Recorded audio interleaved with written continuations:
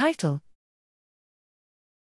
Exposure to glyphosate or Roundup during zebrafish embryogenesis differentially affects metabolism and swimming behaviors. Abstract: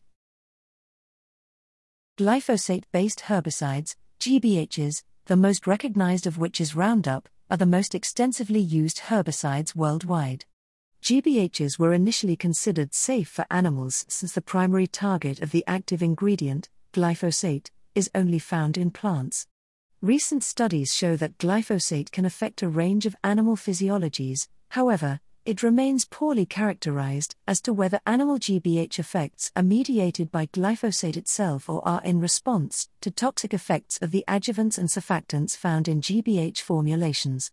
Here we expose embryonic zebrafish to environmentally relevant doses of glyphosate or Roundup and compare effects on two systems in the larvae: cellular bioenergetics, since glyphosate can affect mitochondrial function, and behavior, as a systems-level readout of lasting developmental changes.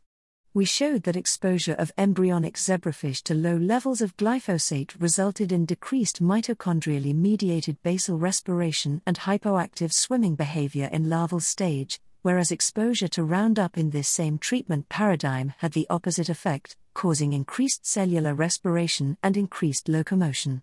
In addition, we also explored generational effects of F1 embryonic glyphosate or Roundup exposure in the F2, and showed that offspring born to zebrafish exposed to low-level glyphosate or Roundup during embryogenesis both exhibited reduced mitochondrially mediated basal respiration and altered locomotion.